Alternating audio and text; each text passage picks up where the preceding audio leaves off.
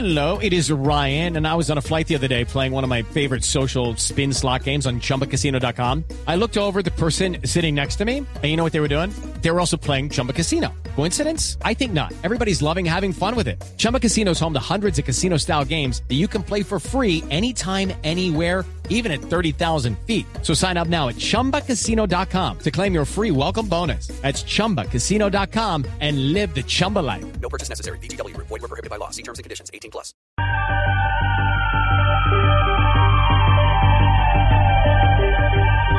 En Colombia son las 10 de la noche y 16 minutos. Inicia Luna BLU, periodismo de misterio en la radio colombiana.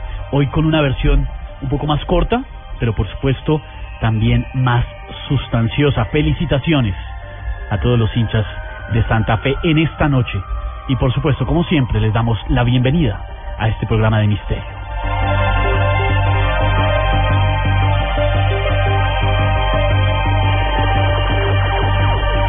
Mi nombre es Esteban Hernández y este equipo de periodistas e investigadores liderados por Juan Jesús Vallejo abre esta puerta del misterio desde ya para todo el país, desde Bogotá para Medellín, Cali, Barranquilla, por supuesto Cartagena, Bucaramanga, Armenia, el norte del Valle, Tunja, Neiva, Villavicencio, cada rincón de nuestro país a donde llega la señal de Blue Radio y por supuesto cada rincón del planeta donde llegamos a través de bluradio.com y de las aplicaciones en sus teléfonos inteligentes. Esta noche vamos a analizar un tema que bordea la ciencia, pero también la polémica. Vamos a analizar la vida de un personaje que marcó el desarrollo científico del siglo XX.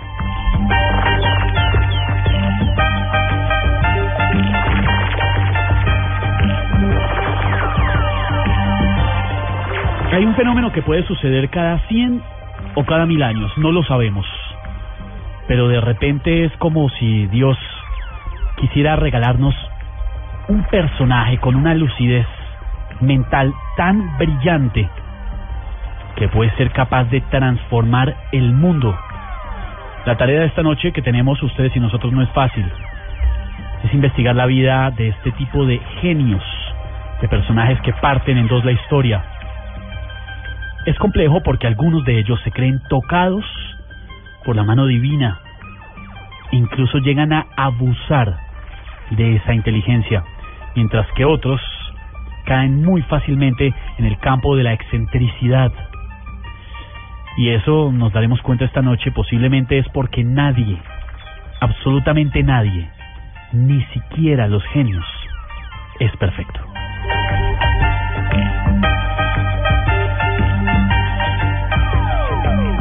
El hombre del que hablaremos esta noche marcó la ciencia y la vida del siglo XX, como les veníamos contando. Abrió nuevas fronteras de exploración de este mundo que nos rodea. Es una vida curiosa, de matices claros y oscuros.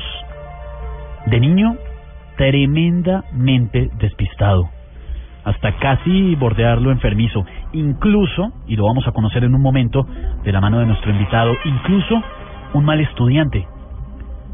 Sin embargo, sus ideas provocaron que de la materia surgiera energía, que el espacio y el tiempo tuvieran una relación que antes de él nadie había predicho.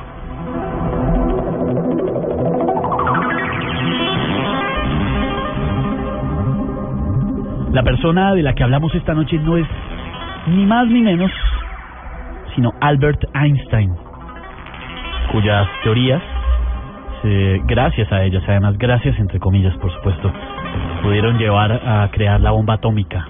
Por eso esta noche es compleja, llena de brillantez, pero llena de polémica. El hombre que de repente llegó a plantear que podríamos viajar en el tiempo. Esta noche ahondaremos en la vida de ese genio, pero no solamente desde el punto de vista de la ciencia, también desde su vida privada, la cara oscura, la cara oculta, repleta de luces y sombras. Esta noche conoceremos la vida de Albert Einstein, que es en el fondo contar la existencia de cualquier ser humano, y van a darse cuenta de los matices tan impresionantes de este genio. Toda esta investigación, por supuesto, y como siempre, bajo la dirección de Juan Jesús Vallejo. Buenas noches, Esteban, ¿cómo estás? Y buenas noches a todos los lunáticos. Nunca pienso en el futuro. Llega demasiado pronto. Ese era Albert Einstein, un auténtico genio, ¿no? O sea, llegó a la misma conclusión que han llegado todos los filósofos o por ejemplo el Dalai Lama, que lo cuenta de otra forma, ¿no? Cuando dice que el presente es un regalo.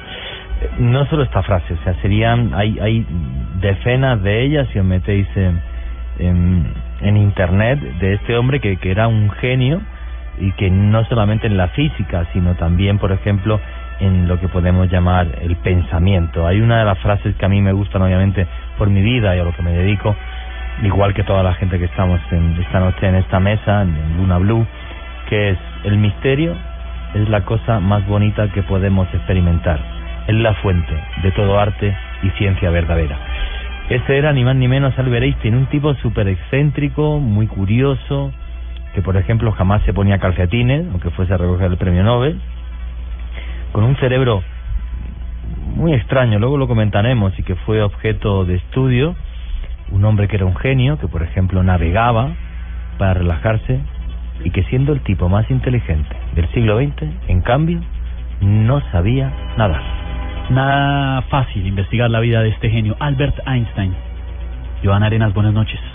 Buenas noches, Esteban, y a todos los blunáticos, ya todos muy activos en Twitter, comentando sobre la vida de este gran genio. Esperamos pues contarle cosas que muchos no saben, no conocen, y pues esa es la idea del día de hoy. Yo debo confesar que antes de iniciar este programa y empezamos a investigar la vida de este señor, y hay unos matices que uno nunca se hubiera imaginado, por supuesto claros y oscuros, porque un ser humano como cualquiera.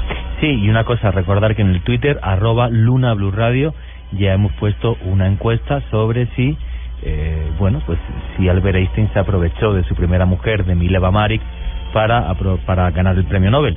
Luego, cuando vayáis escuchando lo que vamos hablando en el programa, entenderéis mejor por qué hemos puesto esta encuesta. Claro. Así que es. Ya muchos lunáticos están comentando al respecto, pero bueno, más todavía tarde... no, Joana, todavía más tarde no cuente con hablamos del tema. Esta encuesta. Candy Delgado, buenas noches. Buenas noches. Ahora que Juanje nos hablaba de una de las frases de Einstein, hay una que a mí me gusta mucho, y que él decía, lo decía con mucha frecuencia, era para resumir por qué la teoría cuántica no tenía mucho sentido. Y él decía: Dios no juega a los dados. Esa fue una frase célebre del hombre. Y la repetía mucho. Mire, me voy a adelantar solamente con un trino que nos envía Diego Edison, como si supiera también de qué hablaremos esta noche. La verdad, hace mucho que no creo la leyenda de Einstein. La genio fue su esposa, Mileva Maric. Esa historia la vamos a conocer esta noche, porque ya tenemos comunicación a esta hora con David Zurdo, periodista de misterio reconocido. Lleva muchísimos años analizando este tipo de temas, y por supuesto tenemos que hablar con David porque ha escrito una cantidad de libros, es un experto en el tema, pero además es quien nos puede guiar a la luz de la ciencia, todo lo que tiene que ver con Albert Einstein, precisamente porque es ingeniero, pero sobre todo porque ha estudiado la vida de este señor como cualquiera. Pues sí, la verdad que sí, y es un placer tener aquí como siempre a David Zurdo, que aparte de ser lunático, bueno, pues es un amigo y en mi caso además, pues prácticamente un hermano. Por cierto, David, que aparte de hablarnos de Einstein, nos tienes que decir cuándo sale la película que han hecho en Estados Unidos con tu guión. Nos tienes que contar cuándo sale, cómo se llama la película, por cierto. Bueno, buenas noches a todos. La película se llama Anomalous. Es una película en inglés, pero que tiene ya traducción también al español, y que en principio en España se estrenará en marzo. En los demás lugares pues no lo sé todavía. Pues nada, a ver si se estrena también en Colombia. Te esperamos aquí en la premier con los brazos abiertos. Yo espero que sí, estoy convencido de que se estrenará. Vamos a ver qué pasa. Bueno, pues David, a ver si logramos entender un poco la historia que hay detrás de Einstein.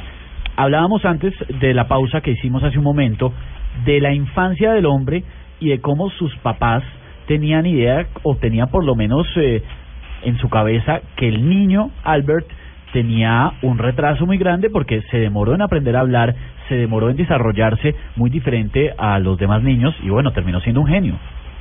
Bueno, Einstein lo que tenía era, más que tardase en aprender, lo que tuvo es una infancia extraña o compleja, porque él no es que no supiera hablar, sino que hasta los 3 años no dijo su primera palabra, y él luego lo explicaba, no sabemos muy bien si como, vamos a decir, pequeña broma o como una auténtica realidad, que no habló porque no tuvo nada que decir hasta los 3 años, entonces no le hizo falta. Sí, estamos hablando de Einstein, con lo cual cualquiera sabe, puede ser todo puede ser cierto. Bueno, yo creo que, no sé si la mente más brillante del siglo XX, pero una de las 4 o 5 más brillantes del siglo XX y posiblemente de la historia, ¿verdad, David Furto? Bueno, se considera que hay 4 científicos que son los más brillantes de la historia. Estamos hablando de los científicos elegidos por científicos, no por, digamos, por cuestión de popularidad. No, por ejemplo, si hablásemos de popularidad, seguramente pues Stephen Hawking estaría entre la lista de los más brillantes, pero no, hablamos de elegidos por los propios científicos, ¿no? Entonces, en esa lista de 4, Einstein está. O sea, que ya solamente estar entre los 4 más brillantes de la historia, creo que es un mérito, aunque el más brillante en principio era Newton, que fue el que lo cambió todo. Y después vinieron Darwin, también está dentro de esta lista Gauss, como no, el matemático, sí, y Einstein. Esos son los 4 grandes de la ciencia. Bueno, pues yo no estoy nada de acuerdo con el tema de Darwin, que además le pongo a parir aquí Luna BLU y le he puesto a parir también cuando hacía televisión y radio en España muchísimas veces, porque era un racista convencido. Y eso, aunque fuera una mente brillante, desde mi punto de vista, habría que tacharlo de absolutamente todas las listas. Pero bueno. Y a Einstein también, es que ahora lo comentaremos. Sí. Porque, no, pero hablamos de lo que es la contribución. Freud sí. También, Freud, por ejemplo, se equivocó en casi todo, y sin embargo fue una gran contribución la que hizo. El caso de Darwin también no especificó de un modo totalmente, vamos a decir, acertado cómo funciona la evolución, pero descubrió que la evolución existe. Eso es un salto también de gigante sí. En la historia de la ciencia. Pero es verdad que como persona no era muy allá, y Newton tampoco. Y la verdad es que Gauss, como ha quedado más para la historia como una persona casi escondida, ¿no?, metida en su cueva y haciendo aquellos desarrollos matemáticos que cuando él murió el resto de matemáticos del mundo tardó entre 80 y 100 años en comprender. 80 y 100 años, todos los demás matemáticos en entender lo que dijo uno. Fijaos qué magnitud de mente, ¿no? Sí. Pero vamos, desde luego Newton, Einstein y Darwin eran malísimas personas, se puede decir. Yo de Newton me quedo con una cosa, desde mi punto de vista, que demuestra que era una persona realmente inteligente, y es que no sé si sabes la única frase que dijo en la Cámara de los Lores. Sí, en todo el tiempo que estuvo allí, incluso fue secretario del Tesoro y solo habló una vez, sí. Sí, y dijo, por favor, tienes la ventana que hace mucho frío, sí. Y nada más. Le interesaba la política muchísimo, sí. Bueno, David, volviendo a Einstein y la infancia, para entender el misterio que hay detrás de esta mente brillante, que ya nos contará usted por qué el hombre no era tan buena persona, y de pronto eso está conectado incluso con su relación con algunas mujeres. Pero era a finales del siglo XIX. El niño Albert aprendió no, sino que no habló sino hasta los 3 años, y tuvo una infancia con unos detalles también muy atípicos para un niño de su edad. Sí, no, él, bueno, en el colegio cuando estaba estudiando, la verdad es que aprendía prácticamente lo que le apetecía, pero hasta tal punto se mostraba desinterés que los profesores llegaron a decir a la familia que el niño posiblemente no podía seguir o cursar los estudios normales para los niños de su edad, y que seguramente sufría un retraso mental. O sea, es curioso que una persona tan brillante, que ha cambiado el mundo, porque dicen que una sola persona no puede cambiar el mundo, hay algunas personas que sí lo han conseguido, que han conseguido cambiar el mundo de un modo literal. Bueno, pues es uno de ellos es Einstein. Entonces, que cuando estaba estudiando llegasen a pensar que sufría un retraso mental, me parece algo verdaderamente increíble, porque hay casos de genios de otro tipo, de otra índole, que sí que es verdad que padecen retrasos mentales y además son genios. El caso muy típico, por ejemplo, puede ocurrir en músicos, puede ocurrir en escultores, en pintores, que pueden ser absolutos genios, de verdad, de la pintura, de la escultura, de la música, de este tipo de artes, y sin embargo no ser personas inteligentes. Es una cosa muy curiosa. Como pero le pasaba a Mozart, a Mozart, ¿verdad? Y creo que Mozart era como un niño pequeño, aunque luego era un genio de la música, quizás como nunca ninguno en la historia. Es una de las teorías, pero no está demostrada, que Mozart pudo tener algún tipo de síndrome que efectivamente le llevaba a ser una persona pues casi también retrasada, y sin embargo tener la capacidad de escribir música de un modo increíble. Lo que ocurre es que hay muchos mitos en torno a Mozart, ¿no? Sin entrar demasiado en detalles, se ha transmitido ese mito de que él nunca hacía correcciones en sus partituras. Eso, por ejemplo, es falso. Él hacía correcciones como todos los demás músicos, no tantas quizás, pero las hacía. Y luego aparte dibujaba cosas obscenas en las márgenes, pero bueno, eso es otra historia. Qué bueno. Oye, una cosa, entonces sería quizás como la película Rayman, ¿no? Que es un tipo, por ejemplo, en este caso es una enfermedad, que es el autismo, y por ejemplo era un genio para las matemáticas. Claro. En el caso de Einstein o otros genios que no tenían autismo, aunque obviamente. la película, pues Rayman sí era un poquito más como aislado del mundo, no se relacionaba. Sí, ahí ya llegamos a una enfermedad que es el autismo, y en este caso no hay autismo, pero sí una serie de rarezas, porque lo que hay es una brillantez extrema para algunas cosas, en el caso de Einstein, y en otras, pues casi, por ejemplo, de niño, que nos despistaba y pensábamos, o se podía llegar a pensar, pues que iba a ser un tipo con problemas. Sí, pero esto es una cuestión curiosa, que no digo que sea el mismo caso, pero se puede comparar. Hace unos 20 años, se hizo en España, en todos los países se hacen de vez en cuando estadísticas sobre niños superdotados. Es una cosa que habitualmente se intenta saber, ¿no? En cada país, pues qué porcentaje hay y un poco cómo se configura la población de niños superdotados. Pues en el estudio que se llevó a cabo en España fue una cosa curiosa, porque se preguntó a los profesores de niños pequeños, eran todos de primaria, quiénes pensaban ellos que eran los niños superdotados, los más inteligentes de las clases. ¿Y sabéis cuál fue el resultado de la verdadera prueba, la verdadera muestra, comparada con lo que dijeron los profesores? Ni idea. Pues los profesores se equivocaron en más de un 90%, porque lo que la mayoría de los profesores pensaban que era un niño superdotado era el niño aplicado, el niño obediente, el niño que hacía lo que se le mandaba y que lo hacía bien y de un modo diligente. Sin embargo, en general, las personas más inteligentes muestran rarezas. Algunas son aplicadas, pero muchas otras no se enteran de nada porque no les interesa. Van a lo suyo, por así decirlo. O sea que esas rarezas extremas, que nada tienen que ver con la locura, que es otro mito. Se dice el genio y la locura. No, la rareza sí es verdad que está más presente en los genios, pero la locura está menos presente. Las enfermedades mentales tienen menos incidencia en las personas geniales que en las personas comunes. Con lo cual no es otro mito, pero sí que es verdad que, claro, esas rarezas, esas excentricidades, vamos a llamarlo, bueno, pues sí que están más presentes en las personas geniales como Einstein. Y yo creo que es lo que habría que decir, ¿no? Que posiblemente era un hombre que lo que le ocurría era que su grandísima brillantez le llevaba a otros terrenos, a vivir en otro mundo. Y ese vivir en otro mundo pues hacía que las personas normales, que eran sus profesores, creyeran que el que era tonto era él, cuando lo más probable es que en todo caso o eran tontos ellos o eran normales, pero claro, tonto no era. Que era brillante era Einstein. Más o menos antes de los 20 años es cuando él entra a la Escuela Politécnica Federal de Zúrich, y pues obviamente un estudiante destacado. Cuéntenos un poco de eso, David. Sí, y además cuando se conoce con la que sería su gran amor, o no lo sé. No, bueno, su primera mujer, hay que reconocerlo, que era una mujer bastante tirando a fea. A mí no me parece que sea especialmente fea, como siempre se dice, ¿no? Era feucha, normal, un poco, era coja, eso sí, pero también eso es un defecto que para personas tan brillantes como ellos creo que tendría menos importancia. En todo caso, Einstein en el Politécnico de Zúrich no fue tan mal estudiante como se ha dicho, pero tampoco fue brillante. De hecho, sí que es verdad, esto sin llegar a ser un estudiante pésimo, pero no destacaba, que dos de sus profesores, de los más destacados profesores, Weber y Minkowski matemáticas, Weber ciencia en general, física, le recomendaron que se dedicase a otra cosa, simplemente, pero con buena voluntad. Le dijeron que lo dejase. Sí, pero es que lo gracioso del asunto, y eso también demuestra cómo es cuando una persona, digamos, es honesta y es leal. Minkowski, que fue uno de los matemático, que le dijo que se dedicase a otra cosa, que él no valía para la ciencia. Cuando Einstein publicó sus artículos y más adelante fue galardonado con el premio Nobel, le escribió una carta. Y en esa carta le dijo que le pedía perdón directamente, le pidió perdón por haberle dicho que se retirase de la física. Y no solo le pedía perdón, sino que le decía que él se contentaba ahora con entender lo que él había ideado. Que esto demuestra creo que una gran profundidad de pensamiento y además ser un hombre como hay que ser, ¿no?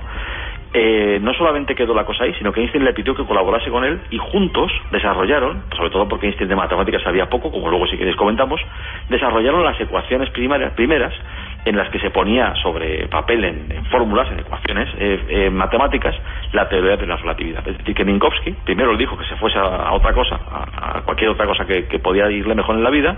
Al final acabó colaborando con él después de haberle pedido perdón pero motu propio, que no fue por pedirle perdón por nada, simplemente porque sintió la necesidad de, igual que le dijo que se dedicase a otra cosa, pues decirle, oye, ahora resulta que yo estoy por debajo de tu nivel y perdóname por no haberme dado cuenta. Y David, se dice, por ejemplo, que no le iba muy bien en las asignaturas de idiomas, de artes, pero, por ejemplo, también se cuenta que a sus 15 años él decidió solo, sin ningún tutor, estudiar cálculo.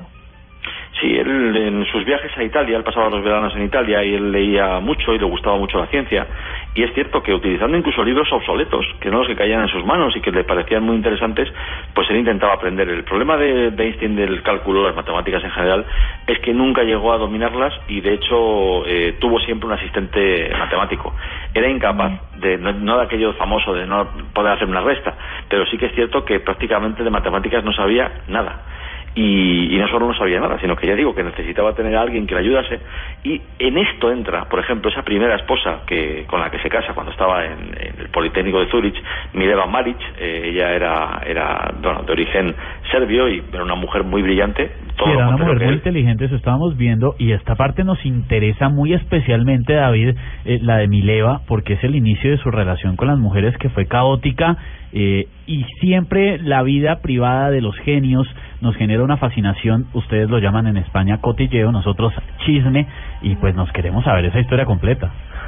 Sí, bueno, él se enamora de Mileva Maric, que era un poquitín mayor que él, y además ya digo que no era muy agraciada físicamente, tampoco era una mujer muy fea, y tampoco Einstein es que fuese precisamente Mr. Universo, pero el caso es que los dos eran personas brillantes en un sentido distinto. Ella era muy brillante en lo práctico, en los estudios, en la relación con los demás. Sin embargo, Einstein era más retraído y menos, bueno, pues digamos brillante en esa parte exterior. Pero internamente congeniaron muy bien y funcionaron muy bien. Y aquí lo que ha quedado para la historia, para los enigmas de la historia, es hasta qué punto hubo una contribución de Mileva en el desarrollo de las ideas de Einstein, las ideas de su año, el famoso Annus Mirabilis, 1905, en el que él publica en una revista alemana que se llama Annalen der Physik una serie de artículos, uno de los cuales le vale el premio Nobel, y que en uno de ellos está contenida la relatividad, que no es la que, digamos, le llevó al premio Nobel, pero bueno, es el más importante de los artículos. Cuando Einstein escribía a ciertas personas para hablarles de sus teorías y de sus descubrimientos, siempre hablaba en plural, siempre decía, hemos estado trabajando en tal, hemos estado tal. Mileva también escribe en cierto momento una carta a una amiga suya, amiga de toda la vida, en la que le pone que su marido y ella están a punto de hacer un descubrimiento que hará a su marido mundialmente famoso. Es muy curioso, ¿no? Porque es como ella está estudiando en el Politécnico de Zúrich, estamos hablando del mundo también germánico, igual que pasa con el mundo anglosajón, más avanzados en esos momentos que el sur de Europa, que el mundo latino, y lógicamente que una mujer estudiase ahí no era tan raro como que hubiese sido en Italia o en España. Sin embargo, todavía quedaba esa sensación de que una mujer no podía, por ejemplo, dirigir un departamento. Si no recuerdo mal, en los años 30, la primera mujer que dirige un departamento en Austria, en este caso, fue Lise Meitner, la descubridora de la reacción en cadena de los átomos. O sea que, quiero decir que, fijaos, que en 1900, en la frontera de 1900, que una mujer pudiese haber introducido la relatividad, es algo impensable, pero ella en la carta hablaba de esa forma. Estamos haciendo un trabajo que hará a mi marido mundialmente famoso. Claro, pero aquí el tema es el siguiente, o sea, Albert Einstein se puso todas las medallas, por cierto, luego nos comentas qué es la relatividad para que todos lo entendamos, pero Albert Einstein se pone todas las medallas. Yo llegué incluso a leer alguna vez que esos artículos estaban firmados por Mileva Maric, no sé si es cierto o no, incluso lo llegamos a comentar en Cadena Ser en España en Milenio 3, si estaban o no firmados por los dos. Pero si hubieran o no firmados por los dos, lo que está claro es que la contribución de Mileva Maric es claro, y Mileva Maric es prácticamente un personaje desconocido para la historia, cuando en mayor contribución o menor contribución, pero ella aportó a las teorías científicas que revolucionaron nuestra historia y que solamente en principio llevan el sello de Albert Einstein. Sí, o sea, vamos a ver, parece bastante difícil que, aunque no, los artículos se atribuyen específicamente solamente a Albert Einstein y ya que fuesen publicados fue un logro, ¿no? Porque él trabajaba en aquel momento en la famosa oficina de patentes, ¿no? De Berna. Einstein, en aquel momento, lo que es muy difícil pensar es que estuviese casado con una mujer que tenía los mismos estudios que él, pero que además era más brillante que él en esos estudios y que ni siquiera compartía con ella las ideas. Es algo bastante impensable. Es como si dos personas se dedican al cine, son una pareja y no hablan de cine entre ellas. Es que no cabe en cabeza humana. Con lo cual seguro que algo tuvo que haber.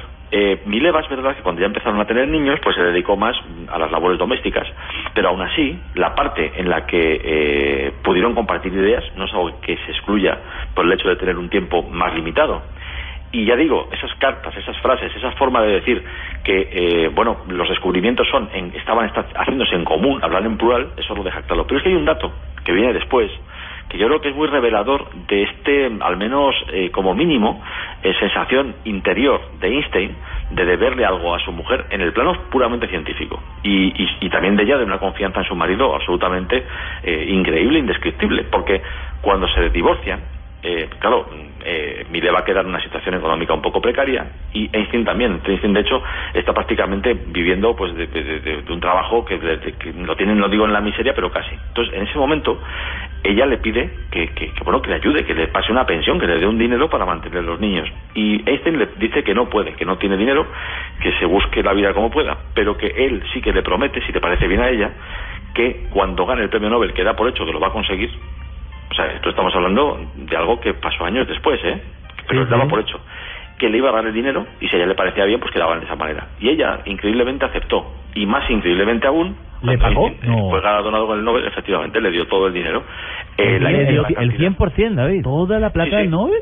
Lo que habían pactado. También es cierto que en ese momento ya Einstein era bastante ya célebre, porque fue en el año 1926, y ya no era un hombre, digamos, sin posibles, ya tenía su dinero, pero en cualquier caso cumplió su palabra, que yo creo que debió ser de las pocas veces en su vida que la cumplió. Oye, David, antes de seguir la entrevista y para que la gente nos entienda, ¿por qué es tan brillante, distinta y ha cambiado el curso de la historia en la mente de Albert Einstein? O sea, ¿qué es la teoría de la relatividad para que todos los lunáticos puedan entenderlo? Bueno, la teoría de la relatividad tiene varias fases, porque hay una primera que es la de 1905, la de uno de esos artículos de Annalen der Physik, y luego una extensión de esa teoría en la que se engloba también la gravedad, que era lo complicado.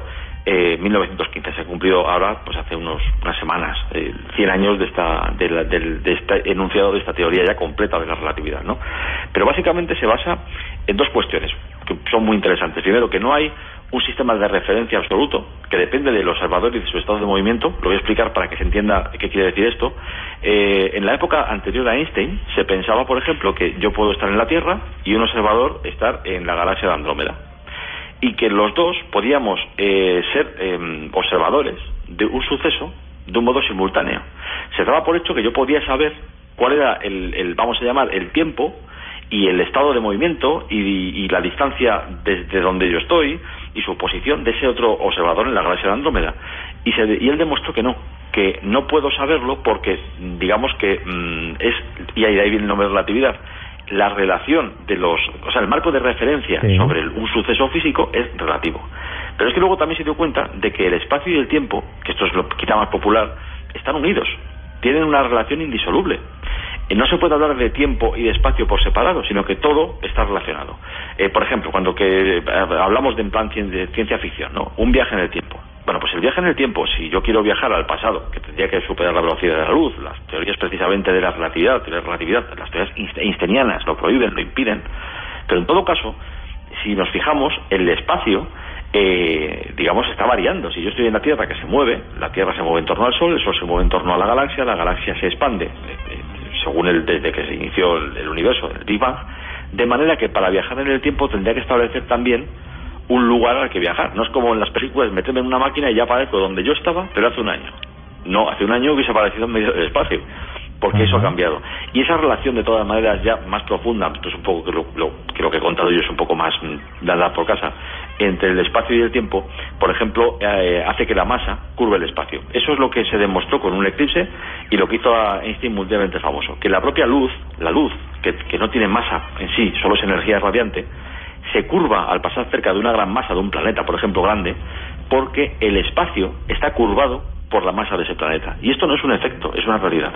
O sea que lo que realmente descubre Einstein, digamos, es eso, que el tiempo opera como una dimensión más, ¿no? O sea, como lo alto, como lo largo, como lo ancho, o sea, y que no podemos hablar de espacio sin ponerlo en un contexto siempre que sería el tiempo. Algo así. Pero no más solo o menos que sea una dimensión más, Juan G., es que además está ligado con esas otras dimensiones. Igual que el ancho y el alto no pueden separarse. Ajá. El tiempo está unificado con las otras dimensiones de un modo imposible de separar.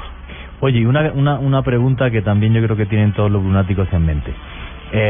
¿Einstein fue el que pone encima de la mesa la posibilidad de que se rompan dos átomos y se cree una bomba atómica? Bueno, Einstein tuvo que ver bastante con esto, pero no fue el único, porque él, claro, dentro de su teoría, una de las ecuaciones más famosas que se deriva de ella es la famosa E igual mc cuadrado, que quiere decir que la energía contenida en un corpúsculo material, por ejemplo en un protón o en un chicle, si queremos hablar de una cosa más grande, es igual a la masa de la que estamos hablando. Da lo mismo que sea de mercurio que de plomo. La masa multiplicado por la velocidad de la luz al cuadrado. Esa es la energía contenida en la materia. Cuando hablamos, por ejemplo, de romper un átomo en un reactor de fusión nuclear, no liberaríamos toda la energía contenida en ese átomo, ni mucho menos. Eso sería más bien la aniquilación materia-antimateria. Es la única que realmente liberaría toda esa energía de la famosa ecuación E igual mc cuadrado. Pero es verdad que él establece esa enorme cantidad de energía dentro de los átomos, y a partir de ahí se empieza a desarrollar pues todas las cuestiones que ya sí llevan pues en cosa de 30 años a la reacción en cadena, 1938, y luego ya primera pila atómica que llamaban en aquel momento, reactor nuclear en la Universidad de Chicago, Enrico Fermi, años 40, y ya por fin la bomba atómica. Pero el mismo H.G. Wells, sí, exactamente, el proyecto Manhattan, pero H.G. Wells mismo, como escritor de ciencia ficción, también a principios del siglo XX estaba ya hablando también de bombas atómicas. Es muy curioso. O sea que la idea estaba ya pululando por ahí, lo que pasa que Einstein dio la base científica para poder realmente desarrollarla. Y me gustaría también transmitir que, claro, vivimos en un mundo en el que, por suerte, solamente se ha utilizado militarmente 2 bombas atómicas en la historia. Solo, teniendo en cuenta la locura, ¿no?, que tenemos los humanos. Y luego se han hecho pruebas nucleares, pero quien no haya visto en la realidad una bomba atómica no puede imaginarse la potencia explosiva que tiene. Eso es que parece mentira, porque la materia, o sea, un cuerpo humano, si lo pudiésemos convertir en una bomba atómica, la bomba de Hiroshima sería una risa en comparación con la que crearíamos nosotros con nuestro propio cuerpo.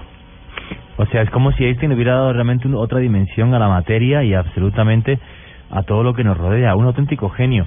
Y otra cosa que yo he escuchado mucho en torno al tema de la famosa bomba atómica que crea Oppenheimer en el proyecto Manhattan, pagado por el gobierno norteamericano. Dicen que se llegó a pensar en un momento en la posibilidad de que Albert Einstein estuviera dentro del proyecto Manhattan para acelerar la creación de la bomba atómica, y que lo rechazaron, y aquí entra la teoría de la conspiración también, y que lo rechazaron por el hecho de que se sabía ya que se iba a crear el Estado de Israel, y como Einstein era judío, pues estaba la posibilidad de que ese secreto volase hasta Jerusalén y Tel Aviv. ¿Es eso cierto o tú qué opinas del yo la teoría de que porque fuese judío no, porque Oppenheimer era judío también, y entonces hubiese valido lo mismo para uno que para otro. Pero sí que es verdad que Einstein en su juventud fue pacifista. De hecho, él tuvo una idea que nunca se llevó a la práctica, que era que si el 2% de los reclutas de cualquier ejército se negasen al ejército, se acababa el ejército, porque no había cárceles suficientes para ingresarlos. Pero después, cuando ya Hitler llegó al poder, se dio cuenta de que el pacifismo es una idea muy bonita, y lo sigue siendo, pero una idea completamente no válida en el mundo terrorífico en el que vivimos, que sigue siendo prácticamente el mismo que en su época. Y entonces lo que hizo fue, de hecho, escribir una carta, porque el proyecto Manhattan, es cierto, no estuvo Einstein en él, pero lo inició directamente, o hizo que se iniciase directamente Einstein, porque ante los acontecimientos tan graves que estaban ocurriendo ya en Europa, con Hitler invadiendo países y amenazando a otros, varios científicos que estaban en el entorno de Einstein vivía ya en Estados Unidos, tenía una casa en una zona de playa, ¿no?, del estado de Nueva York. Le fueron a visitar varios científicos, entre los que estaba, pues por ejemplo, Urey o también Fermi, lo que hablábamos antes la primera pila atómica, y le pidieron, por favor, que escribiese una carta a Roosevelt apelando a su que era el científico más famoso del mundo, y que a él sí le iban a escuchar. Y él escribió, es cierto que la escribió, esa carta existe, se puede encontrar en internet, está disponible, una carta al presidente Franklin Delano Roosevelt, pidiéndole que se iniciase un programa de investigación para el desarrollo de una posible bomba atómica, sobre todo porque dos cosas: se podía construir, y los alemanes, los nazis, la estaban desarrollando. Y de hecho esa carta que se le entregó a Roosevelt sería la carta decisiva para que el proyecto finalmente iniciara. Sí, pero en cambio a él no le permitieron pertenecer a ese proyecto, pero no tanto quizá por el tema de ser judío, porque a Einstein le ofrecieron la presidencia del Estado de Israel y él la rechazó. No me digas, o sea, ¿cómo es eso que le ofrecieron ser presidente de Israel? O sea, el Estado de Israel en 1948, cuando se configura el Estado de Israel, ya hay un momento ya crítico, ¿no?, en el que ese Estado ya se crea, que es cuando empieza la guerra contra 7 naciones árabes, lo famoso. Hay 2 personas que mandan en ese Estado, claro, un presidente, que es una figura más, vamos a decir, decorativa, y un primer ministro. Y a Einstein le ofrecieron la presidencia, que como él la rechazó, pues se la ofrecieron a otra persona relevante en el mundo del sionismo, que era Chaim Weizmann, pero a Einstein le ofrecieron ser presidente del Estado de Israel. Y no David aceptó, Ben-Gurión fue primer ministro. y no aceptó porque según él estaba muy viejo para tomar ese cargo y además pues no tenía experiencia para pues mantenerse allí. Un tipo muy sabio en aceptar un cargo político. David Zurdo nos acompaña esta hora en Luna BLU, nos está ayudando a entender esta vida secreta, esta cantidad de datos ocultos sobre Albert Einstein. Y yo no entiendo una cosa, David, un tipo tan brillante, tan inteligente como Einstein, que además estaba consultando sobre su vida y tuvo una muy buena relación con su mamá, incluso su mamá le transmitió el amor por la música, por el piano, también con su padre, que cuentan era un hombre muy generoso, muy amable. ¿Cómo es que este señor termina, y aunque con Mileva la cosa funcionó, creeríamos bien, termina teniendo una relación no tan positiva con las mujeres? No, de verdad es que la verdad es que Einstein no tuvo relación positiva con las mujeres ni casi con nadie, ¿no? Porque quizá, por ejemplo, con sus alumnas tuvo buena relación, pero porque acabó su vida siendo un viejo verde, dicho claramente, ¿no? No es que fuese una buena relación sin causa, sino que tenía su interés. Pero sí es cierto que con Mileva más o menos, quizá porque era una mujer que sabía de física y la consideraba una igual intelectual, ¿no? Cosa que además es cierto que era. Pero después es cierto que Einstein, bueno, pues en sus futuras relaciones o en sus siguientes relaciones fue la cosa muy diferente, ¿no? La verdad es que llegó incluso a su segunda esposa a escribirle un decálogo, vamos a decir, ¿no? O sea, que era necesario que cumpliera para poder casarse con ella. O sea, le pidió no, a la segunda mujer que le puso como unas condiciones y le dijo, bueno, usted tiene que cumplir esto o no. Cumpla los requisitos para poder estar conmigo. Además ya era superestrella el hombre, pues la niña... ¿Y cuáles eran los requisitos? ¿Cuáles eran esas partes del contrato? Bueno, el primero de todos, que era ajeno a lo que es el contrato que ahora hablaremos, era que no supiera nada de ciencia porque no tenía ganas de estar hablando con otra persona sobre física. Supongo que había quedado ya un tanto... No, y sobre todo posiblemente porque ella, claro, sabía más que él, que ese es el problema, ¿no? Pero bueno, el caso es que en este decálogo, que esto es auténtico... Pero bueno, David, esto es completamente subjetivo lo que voy a decir, pero como su mujer anterior, Mileva, era tan inteligente, tan brillante y tuvo que hablar tanto tiempo del tema, ¿será que quería que las otras o la que seguía no fuera tan inteligente sobre esa área como por una inseguridad del hombre o algo así? Sin duda ninguna. Es que quiero decir, está claro que Einstein era una persona muy brillante con pocas, como decía él, pero grandes ideas. Pero posiblemente el discutir de física con su mujer era algo que ya no quería hacer más. Y eso claro que demuestra cierto complejo, incluso, ¿no? ¿Por qué no decirlo? No tiene nada que ver. Uno puede ser absoluto genio en una cosa y luego en otras cosas pues tener grandes defectos. No creo que eso sea excluyente y además creo que entender a los verdaderos genios implica también aceptar estas cuestiones, aquello de que os contaba desde Mozart cuando hacía, ¿no?, dibujos obscenos en las partituras. Bueno, pues la música era absolutamente exquisita, los dibujos eran una gran obscenidad. Tenía obras, por ejemplo, hay una que se llama Chúpame el culo, o sea, Mozart. De Mozart, sí. Chúpame el culo es una obra de Mozart. Esa es una traducción literal al español, pero ¿estaba en otro idioma el nombre? Perdón, siguiente programa con David Zurdo, la cara oculta de Mozart. Está claro. También, entonces, porque además era masón, se supone, bueno, pero en todo caso, lo que yo quería transmitir con esto es que los verdaderos genios hay que entenderlos en su dimensión completa, no eliminar lo que no nos gusta. Seamos fieles a la realidad de la vida. El propio Beethoven era un hombre amargado, enfadado, y sin embargo escribió al final de su vida la 9ª sinfonía. Es que no tiene por qué no ser así, ¿no? Pues Einstein es algo parecido. Nos dio a lo que es la ciencia, la revolución física más importante del siglo XX, junto con la física cuántica, que además la desarrolló él y no Max Planck, curiosamente. De hecho, el premio Nobel lo ganó por la explicación del efecto fotoeléctrico. Bueno, esto de que cuando, ya sabéis, hay ciertas sustancias que cuando les da la luz emiten electricidad. Que es bastante curioso, porque uno pensaría que ganó el premio Nobel por el tema de la teoría de la relatividad, que es quizás la más conocida. Claro, sí, todo el mundo yo creo que debería, lo normal pensar esto, ¿no? Pero no fue así, y ya no le iban a dar el segundo Nobel, entonces pues no sé lo que, pues no, en algún caso ha ocurrido, ¿no? Por ejemplo, Marie Curie sí tiene 2 premios Nobel, pero son de física y de química. El caso es que a Einstein pues no le dieron un segundo premio Nobel de física, pero pues fue esto, el efecto fotoeléctrico, pero utilizaba para explicarlo la teoría cuántica, con lo cual, aunque la teoría cuántica no fue de él la desarrolló. Así que podemos decir que es la revolución total del siglo XX, pues a pesar de ello, tenemos la otra cara de la moneda. La otra cara de la moneda es que, por ejemplo, tuvo un hijo que sí que tenía problemas mentales y no lo quiso ver y estuvo años sin verlo y prácticamente pues no tuvo relación con él de ningún tipo. O sea que tenía esquizofrenia.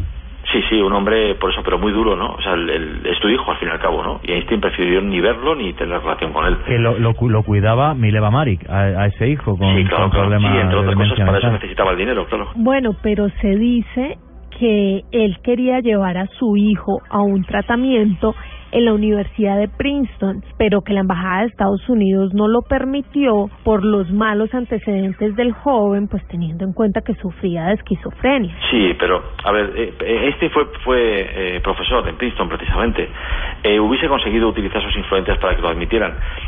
Aunque la historia de Princeton y Einstein también tiene su punto, porque el rector de Princeton, en la época en la que Einstein era profesor, era antisemita y además admirador del general Franco, nada menos.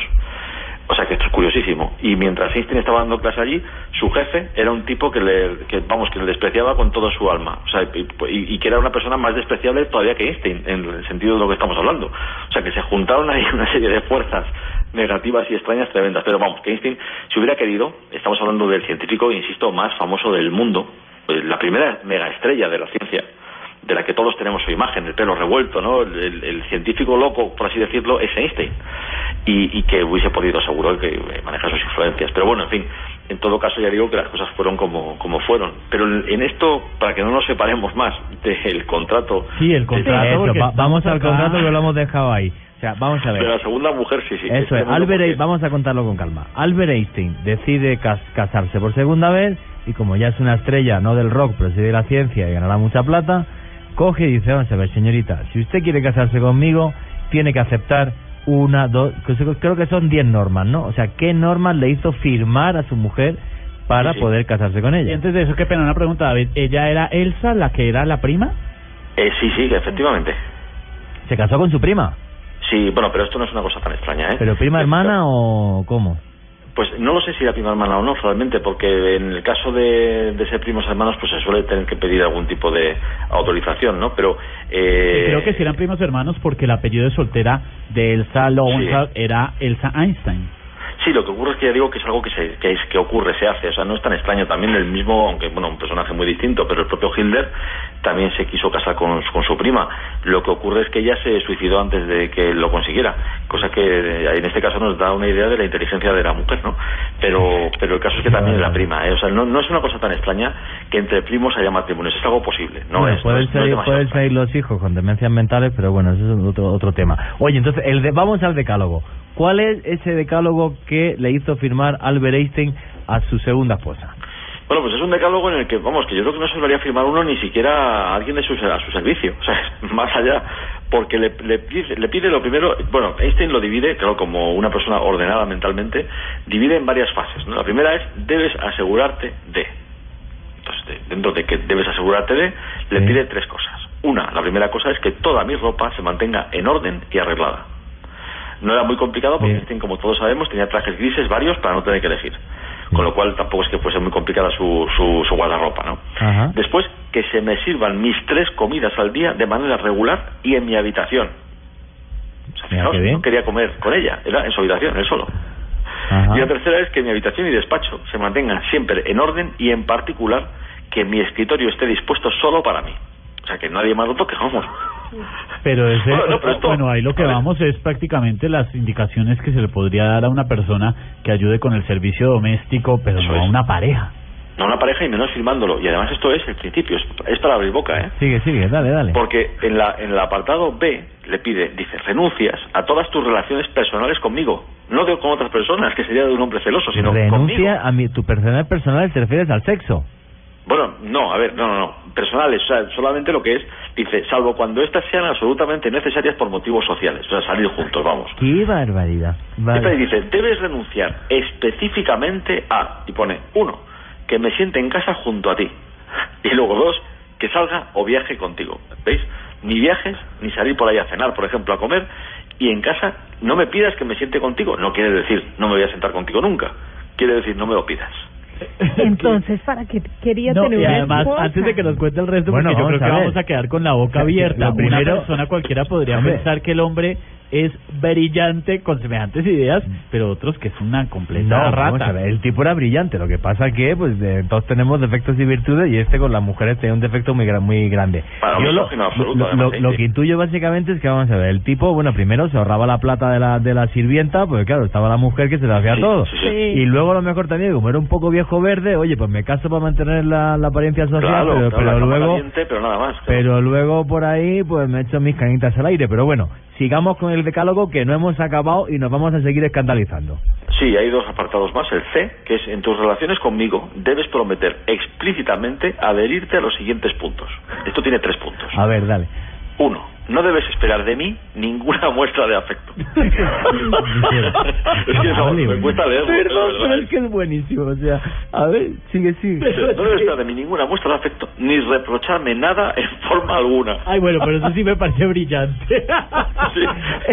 El apartado 2 del C, a mí también me gusta. El 12, yo también me gustaría. Claudia, cariño, espero que no estés escuchando esto. Sigue. El 2 sí es también genial. Dice: debes responder de inmediato cuando te hable. ¿Qué es esa vaina? Oye, vamos a ver. Y el C es: debes abandonar de inmediato mi habitación o despacho sin protestar si yo te lo pido. Uy, madre mía. Algo tremendo. Pero bueno, un el apartado dictador de que solo tiene un emocional punto. tremendo. El apartado de eso tiene un punto que yo creo que en el fondo es prevenirse de lo que se le va a venir encima después de haberle hecho firmar esto. Porque claro, le piden en el último apartado, que es: aceptas no denigrarme ni de palabra ni de obra delante de mis hijos. Y aceptó. Por supuesto que aceptó. Que lo cumpliera o no, eso ya es otra historia. Pero que aceptó, sí, claro que lo aceptó. Y lo tremendo de esta historia no es tanto, no nos metamos tanto con Einstein, entre comillas, ¿no? Iba a decir el pobre Einstein. Porque lo terrible de esto es que esto se pudiera hacer público, que estaba en una época en la que otros hombres que leían esto lo podían ver mal, pero como algo dentro de lo que cabe, aceptable. Oye, pero vamos a ver, ¿y tuvo hijos con esta señora, David? Pues ya no sé si tuvo más hijos, creo que sí que tuvo alguno después, pero vamos, que en cualquier caso, ya digo, como él tenía una relación con los hijos que era prácticamente nula, pues digamos, y de hecho ninguno de ellos llegó a nada importante. Bueno, realmente nos has dejado a cuadro. Luego ya también hay que empezar a decir también otras cosas. Yo no sé ya hasta qué punto mito o realidad. Es cierto, no sé si con Marilyn Monroe u otra, que Albert Einstein tuvo un encuentro en una fiesta y esta actriz súper guapa le dijo: señor Einstein, imagínese si tuviésemos un hijo entre usted y yo y saliese con mi belleza y su inteligencia. Y él le respondió: bueno, imagínese que es al contrario. O sea, que sale igual de feo que yo y de tonta como tú. Entonces, sí, esto es muy famoso. No, la verdad es que lo más probable es que sea una historia apócrifa, que no sea cierta, pero vamos, no sería imposible. Lo que sí si que es cierta es muy buena. Sí. No, sí. Y lo que sí que es una frase cierta de Einstein, pero que la dijo un poco como broma, porque él, de hecho, hasta incluso el nombre relatividad a su teoría no le gustó, porque al final parecía que se refería a que todo era relativo cuando era todo lo contrario. Otra cosa es que yo no pueda tener, ya digo, el sistema de referencia de otro, pero no quiere decir que las cosas sean relativas, que en absoluto las leyes de la física son iguales en todas partes, etcétera, etcétera. Pero sí que dijo una frase, a modo un poco de broma, que era para explicar la relatividad, que era, la relatividad se entiende del siguiente modo, ¿no? No es lo mismo, pues claro, estar una hora, por ejemplo, sentado encima de una estufa, un minuto sentado encima de una estufa, que una hora con una mujer guapa al lado. Lo relativo es el tiempo en ese caso, ¿no? El minuto en la estufa se hace muy largo y la hora con la mujer hermosa al lado pues se hace muy corto, ¿no? Eso es lo que esa frase sí lo utilizó Einstein, pero ya digo, como pequeña broma, ¿eh?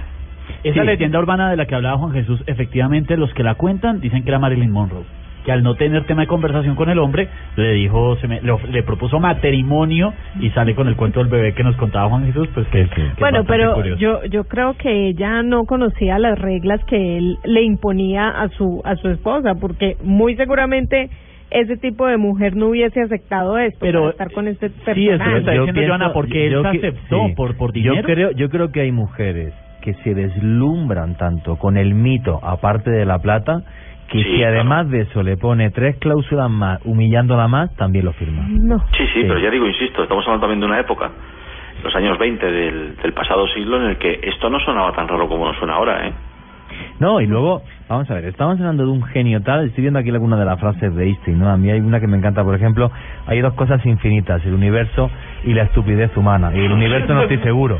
Sí, seguro, sí. El tipo, luego también, a ver, creo de hecho, que no es infinito, o sea, fíjate, la frase es perfectamente correcta, porque después se ha sabido que no es infinito. Efectivamente. No, y además alguien que le comentó sobre el tema de... Y se ha comprobado que la estupidez humana no tiene límites. Sí. No, límites, desde luego, no sé si es infinita, pero límites... ¿Dónde están? Sí, no, igual que cuando alguien le preguntó sobre el tema de que la bomba atómica se había basado en sus teorías y él respondió, pues si lo llego a saber me meto a relojero, ¿no? Entonces, claro, o sea, bueno, pues claro, dentro de los genios, lo que ha dicho David, ¿no? O sea, no todos los genios están locos, pero sí los grandes genios, no sé por qué, si es algo inherente al cerebro humano, pues tienen ese tipo de excentricidades que se salen de lo normal, incluso dentro de las excentricidades normales. Es que no, yo no sé si hay excentricidades normales o no, pero esto que estamos conociendo de Einstein sí nos está dejando con la boca abierta. 11 de la noche, 5 minutos. Yo ya estoy asustado con lo que sigue. Bueno, habrá que terminar el tema. Yo la verdad que hay muchas cosas que está contando David Zurdo que tampoco conocía de Albert Einstein, y bueno, pues es que era humano, o sea, el mayor genio del siglo XX, uno de los 4 más importantes de la historia, pero también era humano. El decálogo lo vamos a subir a nuestras redes sociales en un momento porque impresionante lo que fue capaz. Con tal de que los hombres no comiencen a copiar este decálogo para poder... No, Candy, eso lo hacemos solamente para difusión de cultura y ese tipo de cosas. Nos reímos escuchando pues lo que nos cuenta David, pero realmente es un tema de machismo severo. Pero también entremos en la mentalidad de los años 20 del siglo pasado. Exactamente, por eso digo, ahora nos reímos, pero la cosa no es tan chévere. Sí, no es tan sencillo. Vamos a conocer, vamos a hacer una pausa muy pequeña, ya vamos a continuar esta conversación con David Zurdo, porque creo que lo que falta por conocer de Einstein, de esa cara oculta, nos va a dejar literalmente con la boca abierta. Pausa para la información de Colombia y del mundo en voces y sonidos. Ya está aquí don Oscar Murcia López, y en un momento más de esos secretos de Einstein, una de las mentes más brillantes de la historia. Esto es Luna BLU. Continuamos en Luna BLU, en la noche en que intentamos entender la cara oculta de una de las mentes más brillantes de la historia y la que es para muchos la mente más brillante del siglo XX, Albert Einstein. En nuestras redes sociales hay opiniones encontradas sobre el tema. Incluso hace un momento leí un trino, no recuerdo de quién, que decía, hombre, que Einstein ni que nada, Tesla fue la gran mente brillante del siglo pasado. Bueno, opiniones que hay un montón a esta hora de los lunáticos, y hemos quedado con la boca abierta antes de la pausa, porque lo que nos está contando David Zurdo desde España sobre Einstein definitivamente que no tiene nombre. No tiene nombre. Es muy curioso, aparte de haber repasado ciertos episodios curiosos de otros personajes relevantes como de la historia, Mozart. como Mozart, como es esa canción Chúpame el culo, dedicada al obispo de Salzburgo. Leck mich im Arsch, en alemán, que significaría algo así como pésame o lámeme el trasero. Sí, es que claro, o sea, es todo tan tremendamente absurdo y tan tremendamente real. Y es que claro, es que los genios son humanos. Bueno, pero literalmente esta noche nos han dejado con la boca abierta, porque sí, en muchas ocasiones creemos que estas mentes superiores no tienen fallos, y como cualquier otro de nosotros, por supuesto que tienen varios matices en su vida, y estamos viendo que algunos claros y otros muy oscuros. Hay opiniones hasta ahora, ¿no, Joana? Sí, pero también seguimos invitando a los lunáticos para que voten en nuestra encuesta. ¿Creen que Einstein se aprovechó de su mujer, Mileva Maric, para ganar del Nobel? Hay muchos votos, pero pues esperamos más respuestas para comentar más adelante cómo cerró esta encuesta. Jonathan Gamboa nos dice que le encanta mucho la teoría general de la relatividad de Albert Einstein, un genio de la humanidad. Gregorio Villarreal dice que no sabía todo lo que estamos contando de Einstein. Somos algo complicados los seres humanos. ¿A dónde irá para la humanidad con tanto cuento raro? Bastante complicados sí somos. Armando Díaz dice que Einstein es un pobre diablo, todo se lo debe a su mujer, Mileva Maric. Vi muchos trinos que están vehementemente... Sí, hay gente que está incluso hasta indignada, claro, con el tema de Mileva Maric, y es comprensible. Sandra Giraldo nos dice que este hombre no era un genio, era un machista egocéntrico. Yo creo que aquí lo importante es aprender a diferenciar el tema de la personalidad, el ser humano y todo lo que él le generó a la ciencia. O sea, son pero unos aportes tremendos, pero su vida personal. Claro, pero no es tremenda. solamente la ciencia. Es que vamos a ver. Las frases tremendamente humanistas que siempre dio Einstein, y cito una literal: los ideales que iluminan mi camino una y otra vez y que me han dado coraje para enfrentar la vida han sido la amabilidad, la belleza y la verdad.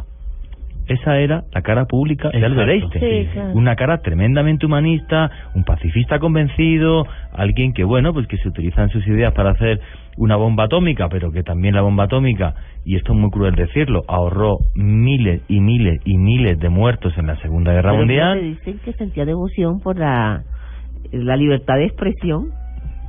Y uno después de oír semejante concreto... Que curiosamente no lo aplicaba en su casa. Bueno, claro. eso. Sí, un tipo que públicamente dice frases como las que acaba de citar Juan Jesús, pero en la privacidad le dice a su esposa: oye, te queda prohibido sentarte a mi lado. En la privacidad y sobre todo con las mujeres, ¿no? Porque claro, el tema de Mileva Maric, o sea, no solamente es su segunda esposa, su primera esposa, con la que además tuvo un hijo ilegítimo y bueno, una serie de historias muy truculentas. Claro, es que si no hubiera sido por Mileva Maric, yo no creo que tan fácilmente hubiera llegado a la teoría de la relatividad, ni a otras, porque claro, sin las matemáticas la física no se sustenta. Gran científico y esposo ideal, ¿no? Esposo ideal. No creo. Ahí no tanto. Sí, pero mire que ahí recobra vigencia la frase de: detrás de cada gran hombre hay una gran mujer, y el tipo la tenía, y era bastante inteligente, y gracias a ella pudo lograr muchas cosas, ¿no? Pero miren, quiero comentarles este trino que me parece bastante gracioso. Alberto Cano: o sea que la moda de las capitulaciones matrimoniales datan desde esa época.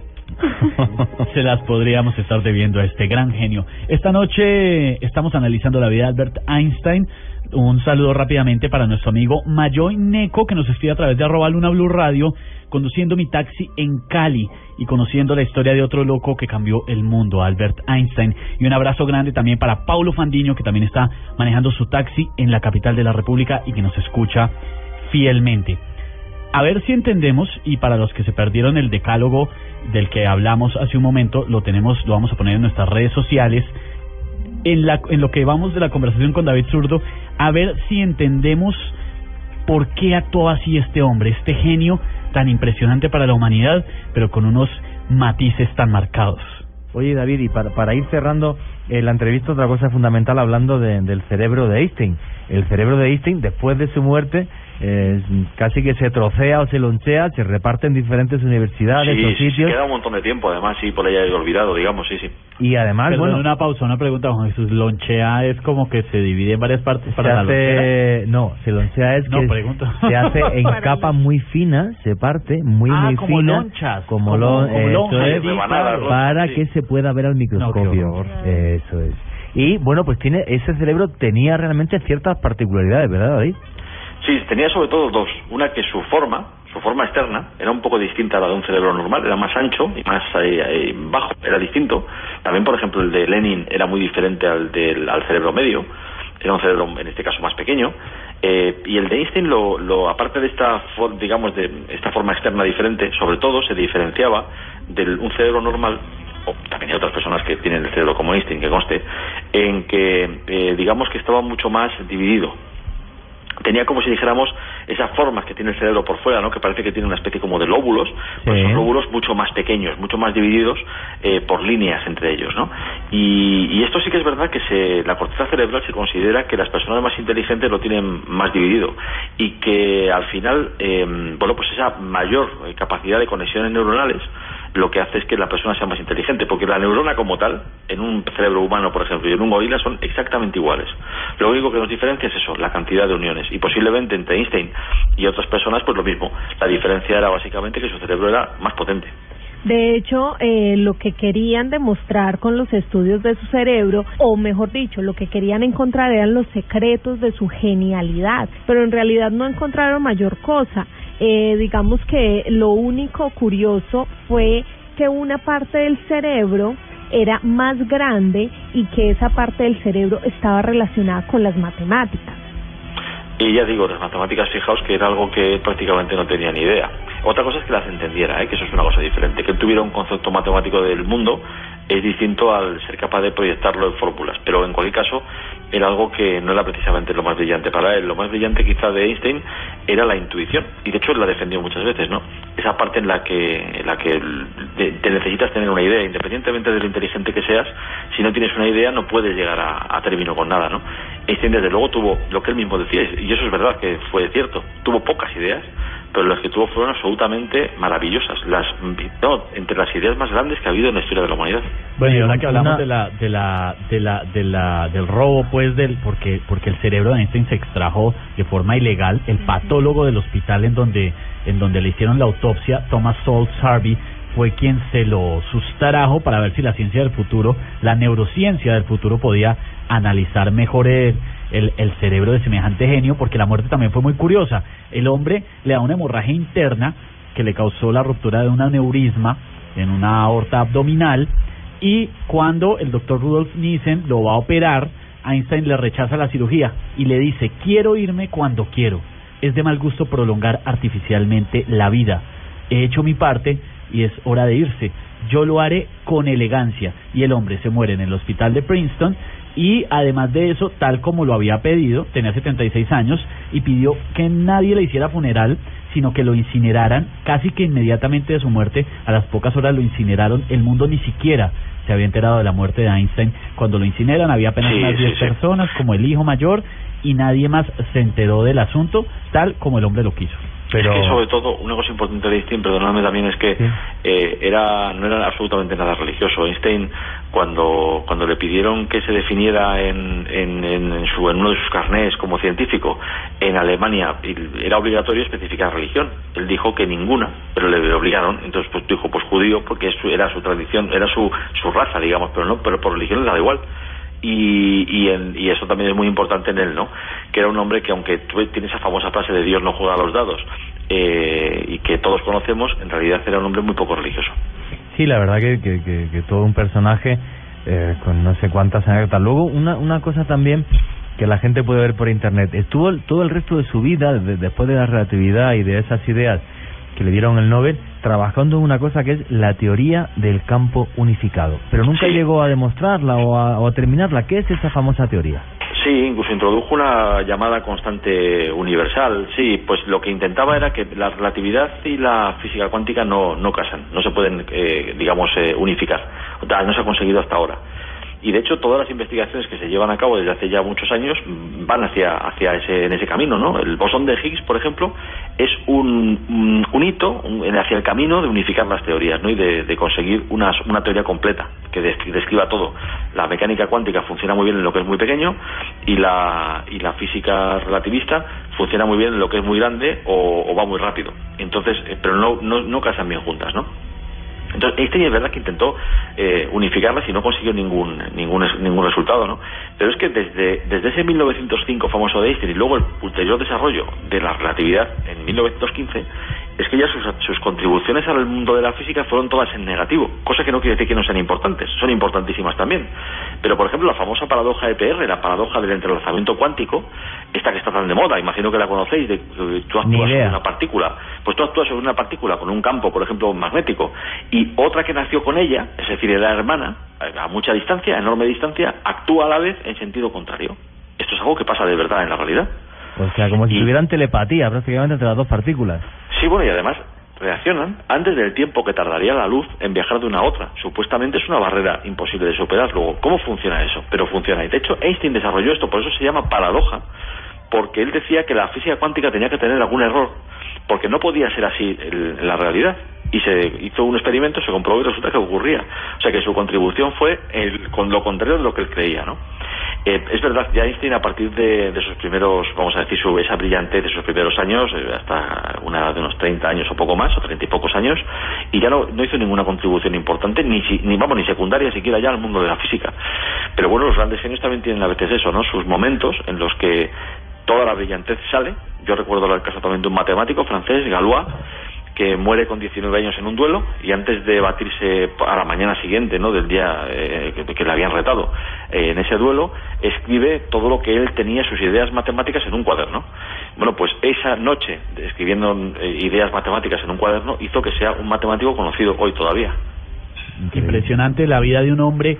Es una vida apasionante, independiente de si hay admiración o no. Como decía David Zurdo hace un momento, que nos acompaña esta hora en Luna BLU, nos atiende desde España, y decía, a este tipo de mentes, genios, personas tan brillantes, hay que entenderlas en todo el contexto y aceptar todo el contexto, tanto lo bueno y brillante que tienen, como lo malo y pésimo, que nos enteramos hoy de Einstein, que era pues socialmente... Pues hombre, un tipo, es que no lo quiero juzgar, pues socialmente era diferente. No, o sea, lo que está claro, bueno, fue una persona que ha cambiado la historia, que ha cambiado el mundo, que el mundo hoy día es como es gracias a Albert Einstein, que luego tenía ciertas cosas raritas y que, bueno, sobre todo, lo que es pactando las condiciones de un matrimonio, el tipo era un genio, o sea, porque madre mía, ponía unas condiciones que tenía la mujer firme toda la vida, ¿no? He hecho un chiste que le va a costar caro si Claudia está escuchando esta efectivamente hora, pero bueno, hay que ver la cara positiva y negativa de absolutamente todo el mundo y recordar ambas, ¿no? O sea, lo malo para que no se repita y lo bueno. Dale, David. Peor era lo de Confucio, y esto también es verdad, que él dijo, Confucio, sí, que se le considera uno de los grandes, ¿no?, de la filosofía, sí, que el hombre tenía que casarse con una mujer fea pero inteligente, y tener una amante guapa y tonta.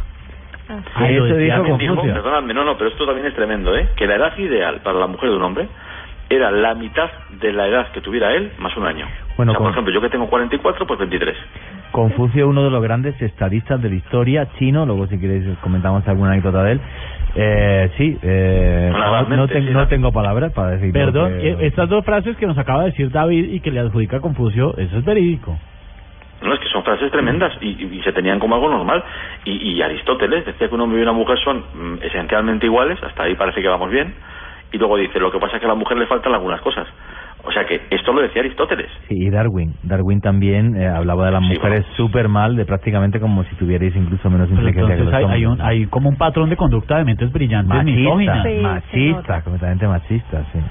Sí, sin embargo, pues ya llegó después Marie Curie y es la única mujer que tiene el premio Nobel de Física y de Química. Bueno, pues quizá ahí también dijo las cosas, ¿no? Pues ahí les dijo sus verdades. A esta hora nos acompañó David Zurdo, que nos atiende desde España, como lo decíamos hace un momento, para entender un tema que involucra misterio, conspiración, secretos.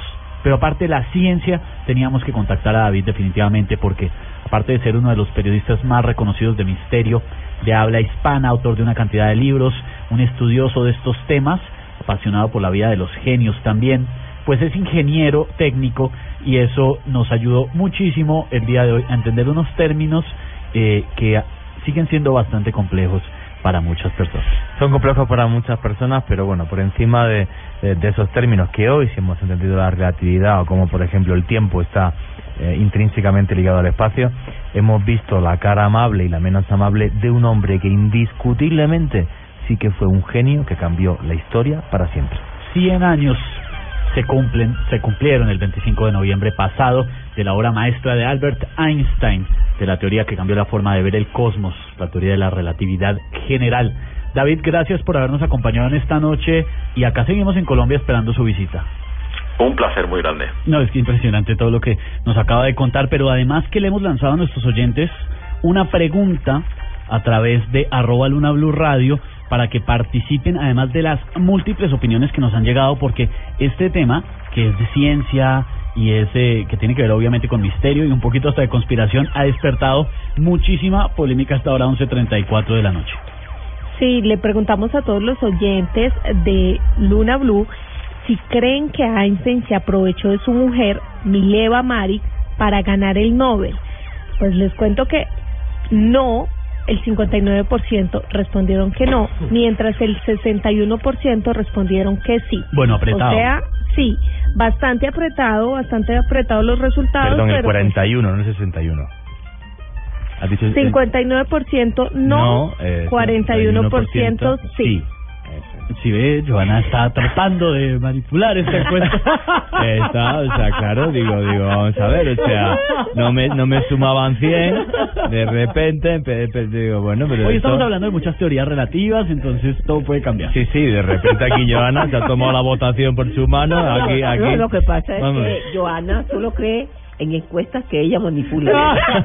No, mentiras. Joana Arenas es una mujer muy seria. Una equivocación le puede suceder a cualquiera, Juan. Sí. Bueno, pero lo claro es que la gente, los lunáticos, confían en Einstein y que realmente no se aprovechó de su esposa. No sé, ya a mí me queda todavía muchas dudas, bastantes dudas. Yo sí considero que le sacó mucho provecho al conocimiento. Le sacó el jugo, Mileva. pero total.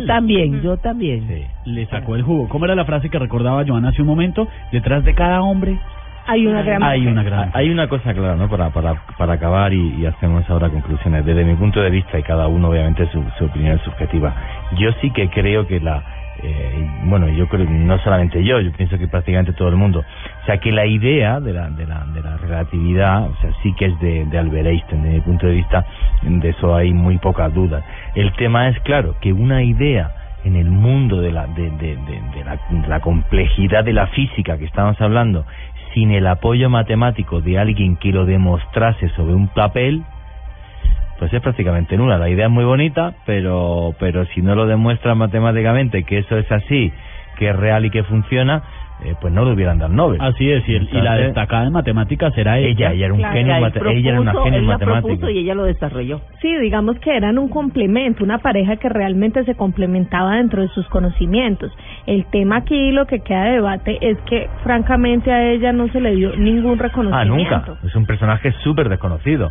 Y bueno, lo único por lo menos que le dio la plata del Nobel a ella. Por lo menos se partecita. Se llevó un pellizco, sí, pero estuvo cuidando los hijos toda la vida, y además un hijo con esquizofrenia, pues imaginaros. Creo que además un día podemos hacer un programa solamente de la vida de Mileva. A eso iba, Juan, que mire, le voy a resaltar no sé cuántos trinos, porque perdí la cuenta, nos ha enviado Diego Edison, pero muchos, el hombre no solamente está indignado con todo el tema de Mileva y del desconocimiento, sino que nos sugirió, hombre, que hagamos un programa especial porque le robó todo el crédito y que porque el tipo es un machista de aquí a... No solo eso, sino que debería volver a repasarme la biografía de ella, juraría que acabó su vida bastante mal, prácticamente sola, muy mal, o sea que es que encima toda la vida fue muy ingrata con ella. Entonces claro, eso pues te puede indignar más incluso, pues bueno, pues nos entristece, ¿no? A cualquier ser humano, ¿no? Que una persona tan sumamente brillante, con una contribución clara, eso sí, no sabemos hasta qué porcentaje o no, en las teorías no, en la física más importante del siglo XX, una física que ha cambiado como vivimos en el siglo XXI, que acabara de esa forma, pues da bastante pena. Ahí les dejé posteado en mi cuenta de Twitter, raya al piso Esteban H, y también está retuiteado en @Luna BLU Radio, el hermosísimo contrato que le estoy obviamente siendo irónico, ¿no? Después ahora me levantan. Yo estoy calladísimo. Me imagino. Te he visto ahí que... el contrato tan impresionante que este señor le hizo firmar a su esposa. Un recorrido rapidito por los más impresionantes, por lo menos para mí. Deberás asegurarte de mantener mi ropa y la del hogar en buen estado, servirme mis 3 comidas, mantener mi dormitorio y estudio limpios para mi uso exclusivo. Renunciarás a cualquier tipo de relación personal, a sentarte en casa junto a mí, a pasear o viajar juntos. No mantendremos relaciones íntimas, no me reprocharás nada, dejarás de hablarme si yo te lo pido y abandonarás mi dormitorio o estudio inmediatamente y sin protestar si te lo pido. No, el tipo la verdad que era bruto, ¿no? O sea, en ese sentido, en lo que es las relaciones con las mujeres, muy bruto. Pero impresionante, pues eso hemos hecho un gran esfuerzo por entender una cara oculta, una cara diferente de Albert Einstein, ni de juzgarlo, ni de cambiar tampoco el curso de la historia, pero sí ofrecer unos puntos de vista que no son tan populares, que no son los que nos enseñan en el colegio o en la universidad, y que tienen muchísimo peso en la historia, cosas que no conocíamos y que son impresionantes de una mente que sin duda, sea lo que sea, fue brillante. 11 de la noche, 39 minutos, continuamos en Luna BLU y abrimos la ventana de los sueños con Candy Delgado. Santa Fe fue eliminado de la Liga Águila. Este año aprendimos que no siempre se gana, pero cuando se gana todos somos hinchas. Que la vida es como el fútbol y también da revancha. Que un gol puede hacer vibrar a muchas personas más que las 11 que están celebrando en la cancha.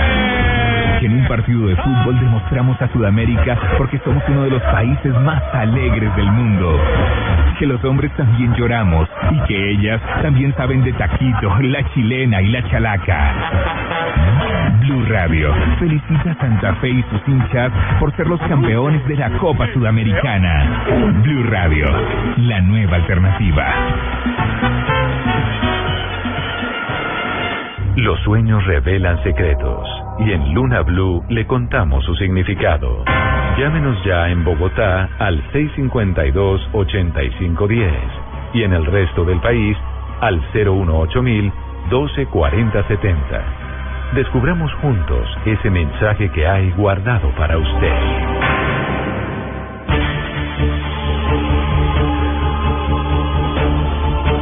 11 de la noche, 41 minutos. Abrimos esta ventana de los sueños con Candy Delgado, el espacio para entender ese mensaje oculto en cada uno de ellos. Nuestra línea en Bogotá es el 652-8510 y en todo el país 018-124070. Antes que nada, doña Candy, mañana preparada para ver jugar al Junior, ¿no? Preparadísima. Y escucharlo a través de Blue Radio, por supuesto. Así es, eso no me lo pierdo por nada del mundo. ¿Está entusiasmada? Entusiasmadísima. O sea, yo tengo que gritar Junior, Junior. Como siempre lo hacía acá cada vez que juega el Junior, ¿no? Exacto, exacto. No, pero tenemos que felicitar también al Santa Fe hoy, el campeón de la Copa. Así es, un abrazo grande. Acá desde el sexto piso de este edificio estuvimos viendo un poco de los juegos pirotécnicos que se lanzaron desde el estadio El Campín. Pues felicitaciones a todos los hinchas del Santa Fe. Tenemos blunáticos a esta hora, Candy, que quieren conocer el significado de su sueño aquí en la ciudad de Bogotá. Buenas noches. Sí, buenas noches. Cuéntame tu sueño.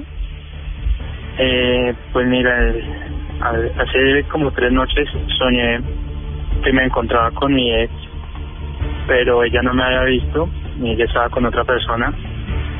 Y como al verme, ella se iba a dar un beso con él y al verme retrocedió, pero me senté al lado de ella y me miraba mal y al rato después en ese mismo lugar me agarré como con 10 manes, pero era una pelea rara porque ellos no peleaban conmigo, pero sí me agredían y yo les pegaba y digamos salían corriendo y después volví al lado de mi ex y no me decía nada ni me miraba.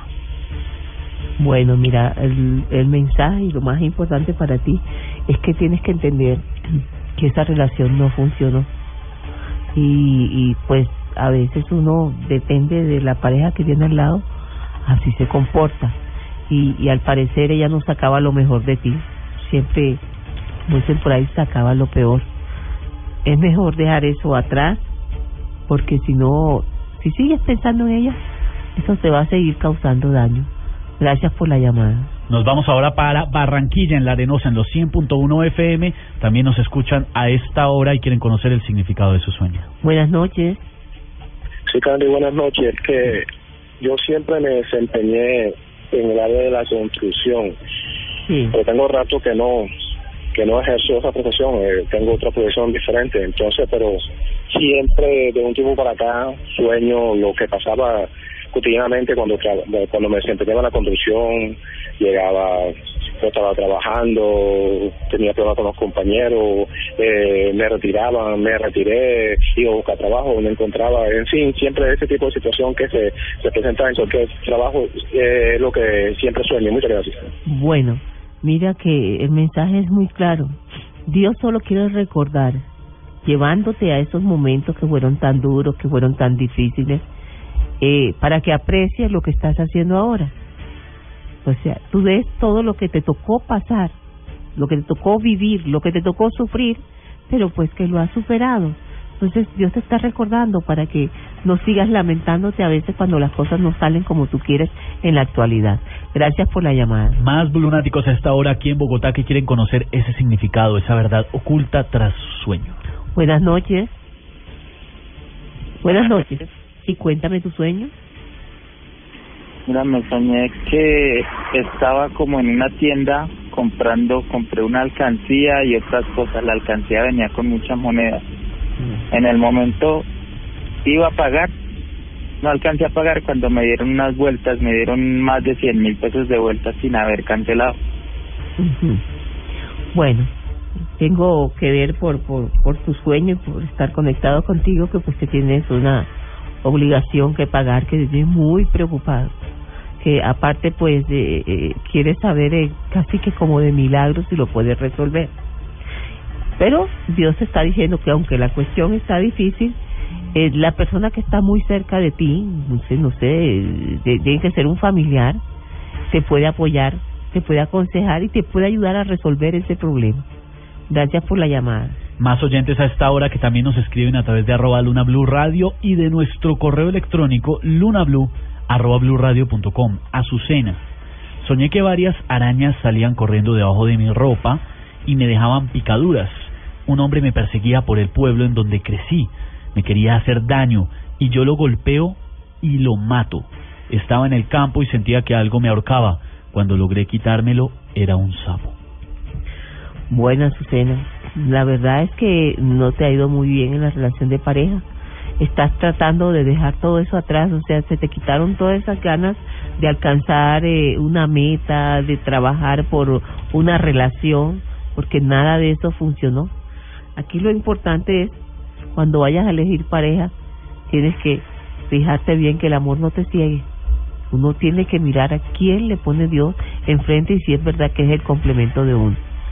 En Bogotá pueden comunicarse a través del 652-8510 y en todo el país usando el 018-1240-70. Tengo un trino que me están enviando acá a través de @Luna BLU Radio, pero antes de eso vamos a tener unos especiales de sueños muy interesantes en esta época decembrina, ¿no? Sí, tienen que estar muy al pendiente, sobre todo recuerden que voy a dar unos consejos muy especiales para cuando comience el año nuevo y vamos a saber cuál es nuestro verdadero año nuevo. ¿No es este luego? ¿El del 31 de diciembre? No, señor. ¿Es uno diferente? Es uno diferente. Bueno, pues pendientes a esos especiales que vamos a hacer ya finalizando este 2015. Hay que recordarle a las personas que tenemos los sueños sin censura número 15 en la página de bluradio.com. Recuerden hacer clic en la pestaña de Luna BLU. Ahí encuentran, ahí ahora sí casi 285 sueños interpretados.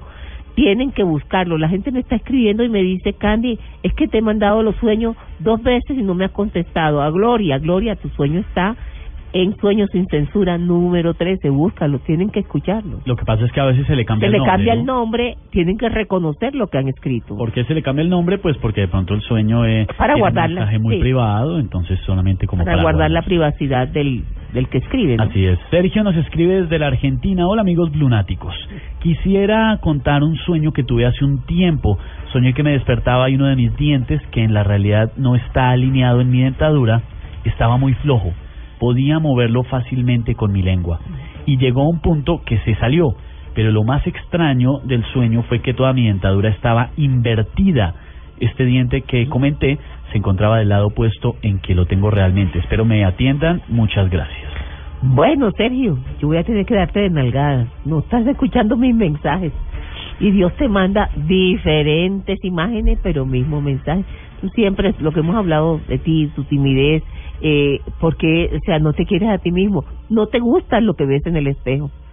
Y recuerda que en realidad a veces las personas no solamente se enamoran del físico, sino del interior, y ese es el que perdura cuando llegamos a viejitos.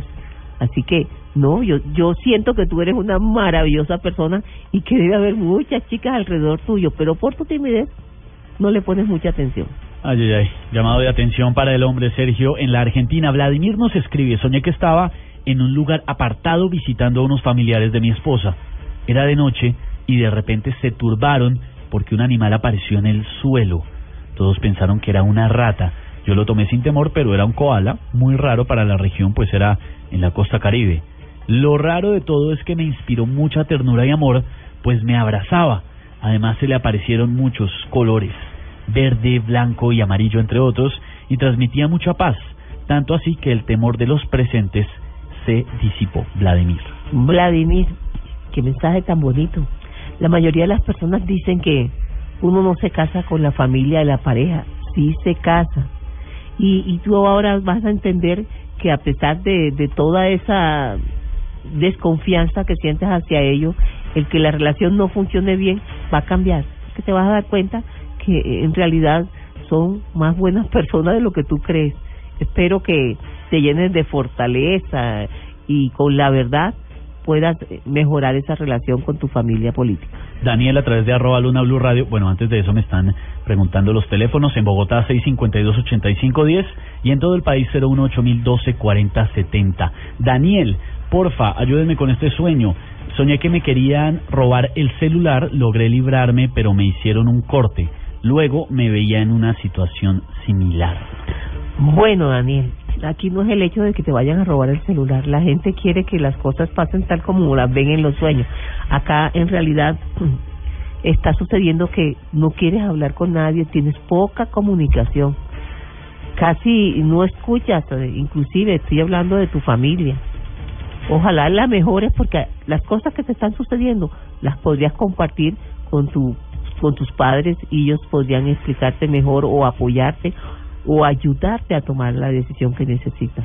Los mensajes en los sueños no son lo que parecen. De pronto una imagen que pueda parecer muy exagerada o como uno fuerte es otra cosa completamente diferente. Las imágenes de los sueños no son lo que parecen. Geraldine nos dice, a través de @Luna BLU Radio, he soñado con cucarachas un par de veces, montones de ellas. Naturalmente huyo de ellas despavorida. Es aterrador y asqueroso. Bueno, Geraldine, el regaño de la noche para ti. Yo sé pues que eres una niña brillante, inteligente, pero eso no quiere decir que las personas a tu alrededor no sean tan importantes como tú, que las veas como cucarachas. Y claro, huyes cuando te das cuenta que pueden hacerte caer en algún error o que tú sientas que brillan más que tú. No, cada ser humano es diferente y cada uno tiene su luz propia. Tenemos blunáticos a esta hora conectados con nosotros que se comunican desde Soacha, aquí justo al lado de Bogotá, que quieren conocer el significado de su sueño. Buenas noches. Sí, muy buenas noches, qué gusto me da escucharla y saber que usted interpreta nuestros sueños. Qué bonita su voz. Muy amable, gracias. Mi sueño que me inquieta bastante es el siguiente. Hace algunos días, en una tinajita de barro, de esas donde vienen, que sirven de base para las flores, sí, para los arreglos florales, yo soñé que yo metía la mano en una cantidad, o sea, la vasijita estaba llena de maíz amarillo, sí, y yo metía la mano y sacaba 2 monedas de 500. Y me asusté y yo me desperté, pero no sé qué querrá decir. Bueno, mira, cualquiera diría, pero que un sueño así, porque se asustó y se despertó. Bueno, a veces uno se mete en problemas que no le pertenecen. Y esos problemas, como tú ves ahí, las raíces, pues son cosas que vienen del pasado. El pasado es mejor dejarlo atrás y si van a causar problemas, mejor olvidarlo. Entonces, tiene que ver con algún problema de dinero que hubo en el pasado y con algún familiar y pues si ahora se comienzan a discutir sobre lo mismo, la familia se va a alejar. Es mejor que dejes eso atrás y si se perdió el dinero, se perdió. Gracias por la llamada. Un abrazo grande para nuestros amigos del grupo de WhatsApp que también están ahí conectados, muy pendientes de todo lo que pasa noche a noche aquí en Luna BLU. Diana nos escribe, soñé con mi exnovio. Eso no clasifica como pesadilla, ¿no? Es un sueño normal, hasta ahí. Él me mostraba que su empresa estaba creciendo y después vi el mapa de Colombia de color verde, donde él me mostraba que la empresa crecía por todo el país. Luego vi al novio de una amiga y él me coqueteaba. Ella lo supo y estaba desesperada. Bueno, Diana, a poner orden en la casa. Lo primero, pues me sorprende que pienses en él. Si las cosas le van bien, ahí voy a estar yo pendiente. No, ya eso quedó atrás. Y por supuesto, no creas que te vas a quedar sola y te vayas a aferrar a cualquiera que se te acerque. No necesariamente tiene que ser el novio de tu amiga, pero eso te significa a ti que puede ser cualquiera que no merece ni la pena. A esperar simplemente, como digo yo, no hay que buscar, esperar que le llegue a uno el complemento, la pareja ideal. Oye, he leído unos trinos muy fuertes respecto al tema de Einstein. En un momento vamos a leer algunos, pero fuertes las opiniones de algunos oyentes. Patricia nos dice lo siguiente: soñé que estaba en una mansión antigua y un hombre coreano guapo me besaba con pasión. Caramba. Estaban todos los detalles, ¿no? Sí. No se quedó y le cupo todo en 140 caracteres. Bueno, Patricia, quítate la idea de la cabeza que solo un extranjero te va a hacer feliz, y sobre todo que bueno, que estás pensando en esperar el príncipe azul. Pues sí, qué bonito que tú puedas salir, conocer mundo, viajar, estudiar allá, pero piensa primero en qué te conviene para tu educación, sin pensar que la solución está en un buen matrimonio con un extranjero. Ay, ay, ay. Nos vamos ahora para Boyacá. Un abrazo grande a todos los blunáticos en esta hermosa zona del país. Y en Duitama hay oyentes que quieren conocer el significado de su sueño. Buenas noches. Buenas noches, ¿cómo me la doctora? Habla con Vladimir Pulido. Gracias, cuéntame tu sueño. Mira, pues días atrás he soñado que pues me acuesto normalmente, pero me levantan, para que me meten la mano en la espalda y me levantan, me botan de la cama. Sí. Y últimamente, pues hace como unos 15 días tuve el mismo sueño, pero tenía unos negocios y se me cayeron y me levantaron otra vez y me estrellaron contra el closet de la ropa. Bueno, mira, lo primero que te tengo que decir, por supuesto, que siento que estás angustiado, estresado, que siento de que pues esos negocios que no salieron bien pues te dejaron llenos de obligaciones. ¿Qué está pasando? Alguien no solamente quiere ayudarte, es como si te regañaran. Yo creo que tiene que haber algún familiar que ya falleció y que trata de guiarte. Yo te sugiero que esta noche le pidas que por favor te diga a través de los sueños, para que no te llenen de miedo, porque les da miedo pues sentir un espíritu, qué es lo que debes hacer, y te aseguro que lo vas a ver, mostrarte algo. Me gustaría mucho que si eso sucede pues nos llames o me escribas a lunablu.radio.com. No, mentira. lunablu@bluradio.com y pues podamos comentar y a ver cómo puedo ayudarte ahí. Gracias por tu llamada. Un abrazo grande para Vladimir, que está a bordo de su taxi conduciéndolo a esta hora, y un abrazo también, por supuesto, a todos los transportadores que nos acompañan a esta hora, tanto en las ciudades como en las carreteras de Colombia. Tengo tiempo para un último sueño, Candy. Sebastián, quisiera saber qué significa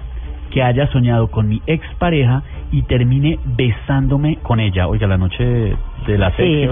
No, de las exparejas, de los ex. ¿Y eso es positivo, negativo, la luna? Bueno, lo que no, es la época. ¿No se dan cuenta? ¿Sí? Es la época, llega Navidad, la gente se pone nostálgico, comienza a pensar si hicieron lo que bien, hizo mal, en lo que exacto. hizo bien. ¿Y qué pasa? Que Dios le habla a uno sobre lo que está pasando. Si se siente solo, si quiere regresar con ella, pues de lógica que tú dices que bueno, a mí ahí hay un puntito de esperanza. El hecho de que él se encuentre con ella y se besen, casi lo primero que tienen que hacer es perdonarse, porque por lo que sentí se hicieron mucho daño. Las personas a veces no terminan las relaciones bien. Qué bonito que uno pudiera seguir siendo amigos. Uy, eso no está sería fácil. Bonito. No, bonito no, sí, sí es pero fácil, utópico. sí es fácil. No, yo no estoy diciendo que no sea pues posible, pero no es tan sencillo, ¿no? Pasar hay que pasar la página. Del afecto tan fuerte del amor a... Hay que pasar la página y recordar solo las cosas buenas. Recuerden que no hay malas experiencias, sino lecciones aprendidas. ¿Cómo? ¿No hay malas experiencias? Sino lecciones aprendidas, sí. No, yo sí creo que hay malas experiencias. No, uno debe sacar lo mejor de eso que llamamos malas experiencias. Sí, es verdad, es Navidad.